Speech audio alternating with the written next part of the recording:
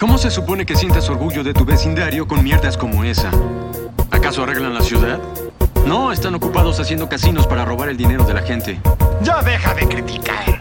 A nadie le importa esa mierda. Te veo a lo lejos, mirando distraída. Sé que no estás pensando qué terrible es la vida. Vitales diferencias entre nosotros. Odio a la gente, odio sacarme fotos. Prefiero estar solo que mal acompañado. Por eso si llegan hueones no invitados, no doy la mano y muestro mi desagrado.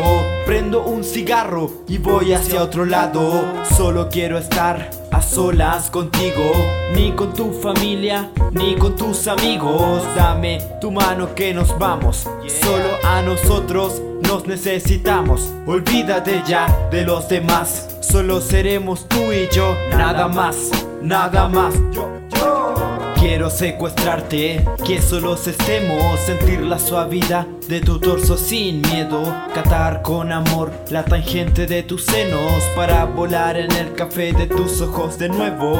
Quiero secuestrarte, que solos estemos, sentir la suavidad de tu torso sin miedo, catar con amor la tangente de tus senos para volar en el café de tus ojos de nuevo. Sé que recuerdas mi nombre a diario, intenta olvidar esos paseos por tu barrio, las salidas al mall, a la plaza, al centro, todas esas veces que me fui adentro. Sé que estas románticas historias están en lo claro y fresco de tu memoria, ya que esas sonrisas no me las podrás negar hasta la eternidad. Por siempre te voy a amar. Ahora si lo recuerdas, o como cuando perdimos la virginidad.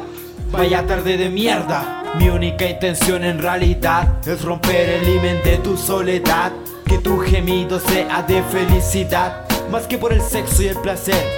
Esa wea cualquier weón la puede ofrecer. A veces parece que no me conoces. Sabes cómo soy, que voy a casa a las 12.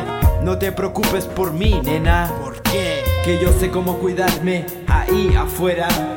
Quiero secuestrarte, que solos estemos, sentir la suavidad de tu torso sin miedo, catar con amor la tangente de tus senos para volar en el café de tus ojos de nuevo. Quiero secuestrarte, que solos estemos, sentir la suavidad de tu torso sin miedo, catar con amor la tangente de tus senos para volar en el café de tus ojos de nuevo. ¿Te importó cuando violaron a la niña?